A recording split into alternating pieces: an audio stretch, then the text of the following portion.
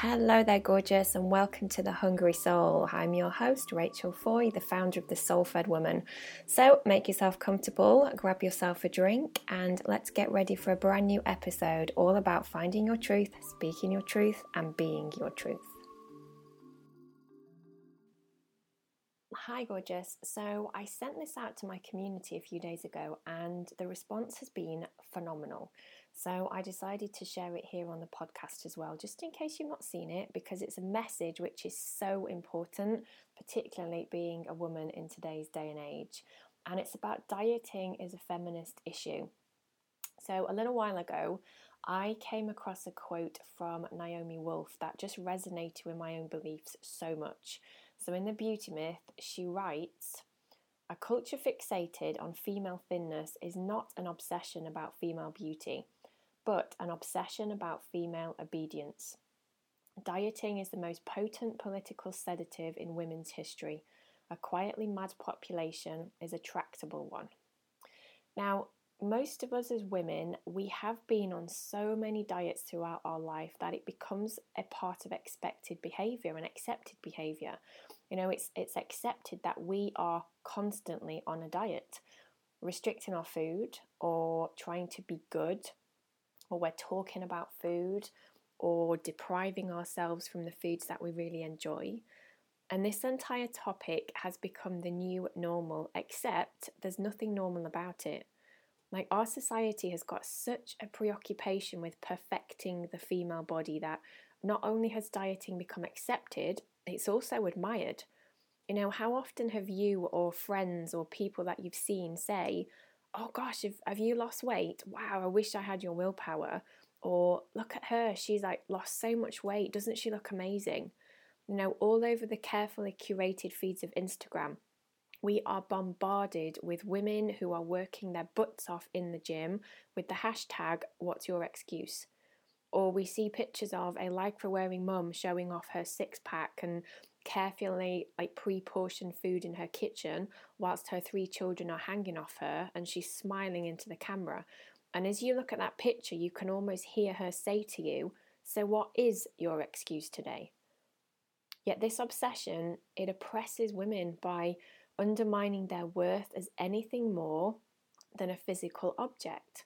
You know, a physical object which should look a certain way. And convincing women that they are inadequate and not enough and must try harder, it effectively silences them from speaking up and becoming change makers within our society. It takes their power away, and it stops them from standing in their truth of being powerful human beings just as they are. Now, it's impossible to speak up for something that you believe in when you are starving hungry all the time. And it's impossible to instigate change when our brains aren't working properly because we're trying to stick to some crazy 1,000 calories a day juice diet. You know, dieting and weight loss, it imprisons women. You know, dieting, it's violence towards the female form. Because if you think about it, dieting encourages women to take up less space in the world and to actually become smaller. And there's a chance that I'm going to bet you've never really thought about it like that, have you? I know when I was diet obsessed, I fully didn't comprehend the extent to which actually dieting and weight loss efforts, they do imprison women. Now, I know that men are affected as well, but speaking from the viewpoint of being a woman myself and having been a diet junkie and working with women, I truly believe that it's not to the same degree that women are affected, because almost all body insecurity products are aimed at women, not men.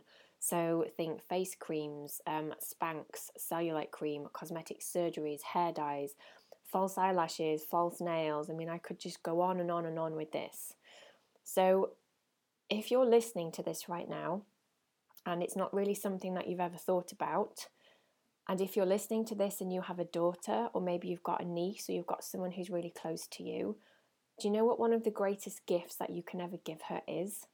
It's actually healing your relationship with food and your body.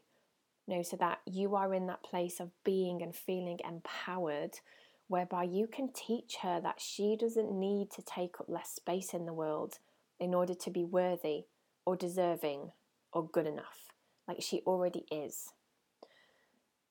If that's something that you know you are challenged by, and sadly so many women nowadays, we are, we are bombarded by this bullshit all the time about how we're supposed to look and how our bodies are supposed to be. And as I said, if you've never fully appreciated how dieting really is a feminist issue, and you can feel that women are rising right now, like we have gotten to that stage of no longer being okay to be silenced. Like, look at all the women's marches and the women that are speaking up against things, and this is your time as well. So if this is something that you need a bit of help and support with, then if you have got the desire to end this crazy cycle of hating your body and binging on food and feeling guilty and not feeling good enough, and then starting your diet all over again on a Monday, because we always start diets on a Monday after all, then you've got about a week and a bit left to join me on the Food Freedom Masterclass with that extended payment plan.